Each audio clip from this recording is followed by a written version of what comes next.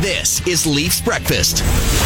Still with it as he works into the corner centers. That's deflected high in the air. Tapped in front of the net. They score! Acciari off a puck that went high in the air. David Kampf settled it very quickly. And Noel Acciari gets his first goal in the Leaf uniform. That's Noel Cookie Acciari. That is his nickname. Apparently he eats a lot of Oreos before games. Nice. It sounds like the nickname Noodles for our guy Jamie McLennan, who loved to eat, I don't know, soup, I guess, on buses around the AHL, and Acciari likes cookies. Love it. What is Chris Cookie Johnston Monster. like? CJ, if Acciari likes cookies and Jamie McLennan likes noodles, what's on the menu for you, my friend? Good morning. I'll take pizza. Nice. That's your new nickname. Chris Pizza Johnson. Nice. Yeah, that's a good one. That's a good one. Well, now your other nickname here at TSN is Hockey Insider. Well, I guess you and LeBron and Darren Dreger as well. But, 11 o'clock Friday, you're probably sitting there relaxing, and all of a sudden, the big news bomb drops. Ryan O'Reilly, Noel Acciari, our Toronto Maple Leafs. What was your initial reaction? Not surprised at the timing, of course. I was halfway through a glass of wine, so... Typical Leafs, eh? News dump on a Friday night going into a long weekend.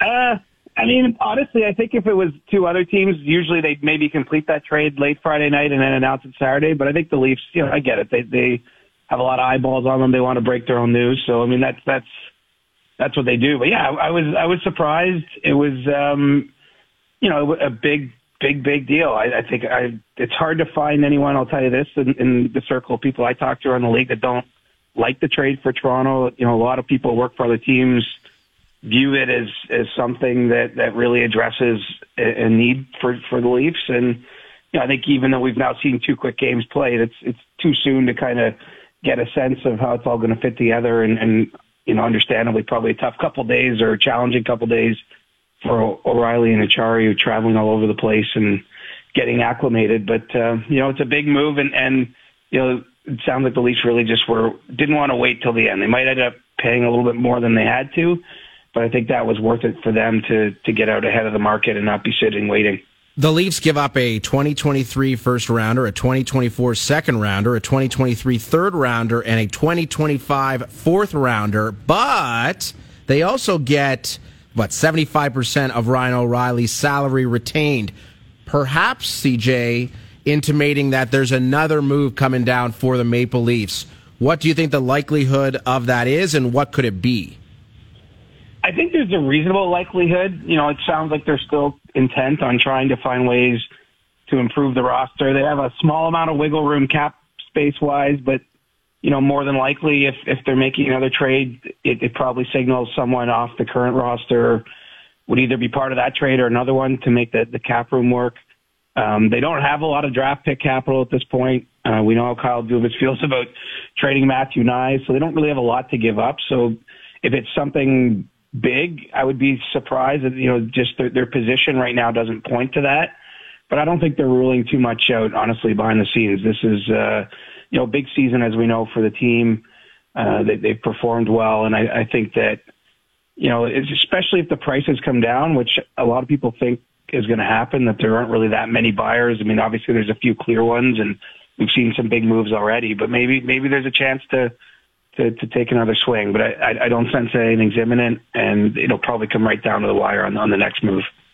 CJ, this move happened really fast on Friday when it became clear that Doug Armstrong was ready to go in full sell mode with the St. Louis Blues, and credit to Doug Armstrong and Kyle Dubas for finding a way to get this done for O'Reilly, who I believe wanted Toronto and got Toronto for him and his family.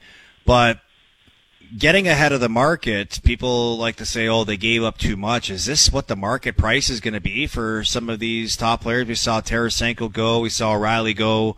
Is this what we have to come to expect for a Timo Meier trade? I would think so. Keep in mind, Noel Acciari, while not a big name, I know a lot of other contending teams liked him. He was a fit for a lot of teams. And so you got a lot of rave reviews and for people in St. Louis, too. There you go. And so I think if you look at the deal, the fourth-round pick goes to Minnesota. That's just a cap-related thing. That's basically paying Minnesota for getting the cap down on O'Reilly.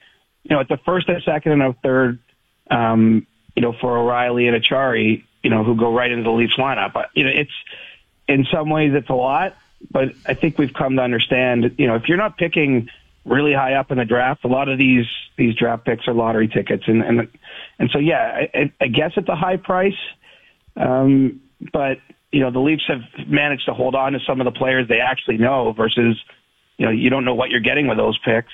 And so I don't know that it's really. I mean, look, Ryan O'Reilly, as we know, he won the Conn Smythe Trophy. He had a great playoffs last year. I know he had a tough season production-wise, and it's been a tough year in general in St. Louis. But I mean, this is a pretty darn good player they're bringing in, and Achari fits the bill as well. So you got to pay for it. There's not that much else out there, Carlo, I'd say too. I mean, who else would you put in the same class as O'Reilly? I mean, once Timo Meier goes, Patrick Kane, it's a different element. There's not that many high-impact forwards. Agreed. Most of the players you might be trading for are coming in a support role, not going on to a top six on a team trying to win the cup. So, I think that the price is the price.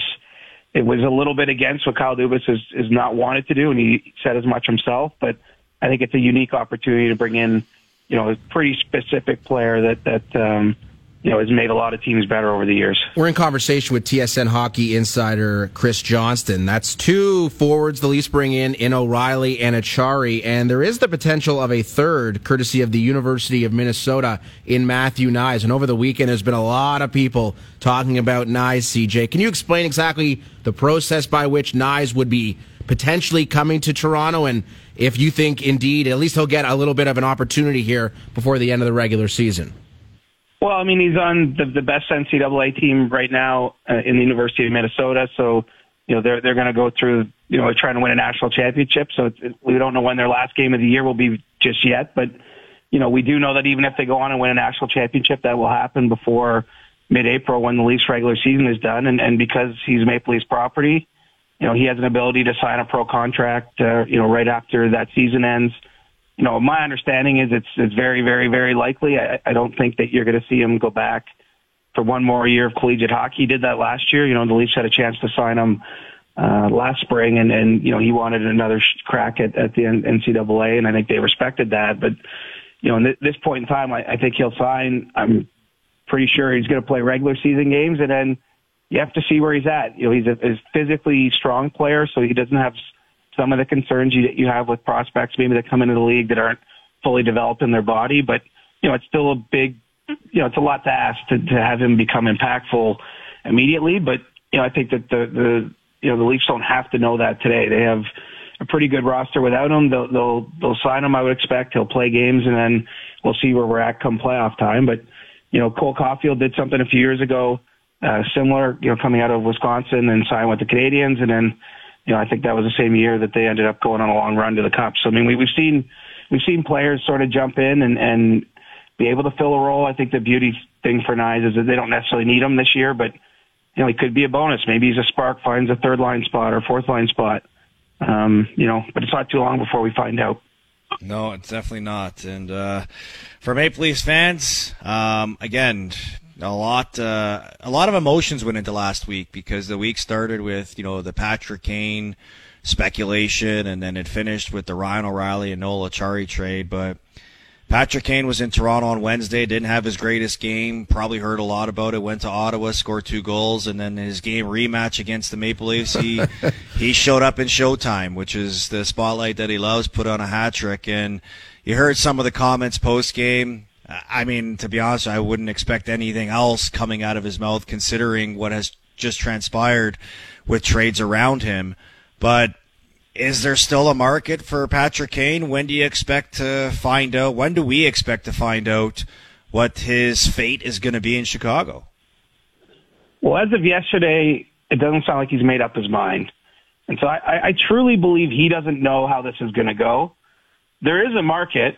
But it's limited because he fills a specific need for a specific team, and they have to be willing to do it. And I don't know if he's going to want to go to those teams, and so nobody's been fully ruled out at this point in time. But I think we're down to the final days here before he's got to work through this process with his agent and at least give the Chicago GM, Kyle Davidson, a chance to go out and make a trade if that's something Patrick Kane wants. So, reading between the lines, though, I mean, you see him score 2 goals in Ottawa on Friday, then the hat trick on Sunday.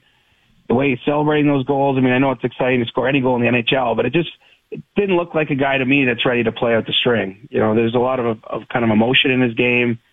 Obviously he does know if he is going to, waive his no-move clause, that might be one of the last games or the last game he plays at the United Center, wearing that sweater. Who knows? And so maybe that goes into it. But to me, he looked like someone who's not ready just to pull the chute on the year. And I wonder, CJ, I mean, if I'm Patrick Kane, teams like the Rangers and the Leafs opted for other players to trade for as opposed to me, and then he goes out and scores 2 against Ottawa, 3 against Toronto, clearly showing he's got some juice left. Like, any chance a team like Boston or Tampa could conjure up a way to bring him in, or maybe they have alternative focuses ahead of the deadline? Well, I mean, there's always a way to do it. Boston, for example, is a money in, money out team at this deadline in general. But, if they do something where you put Kane's contract through a third party team, I mean, they can do it. I haven't heard any rumblings at all that they're interested. But who knows? I mean, it could be a dramatic week and a half here.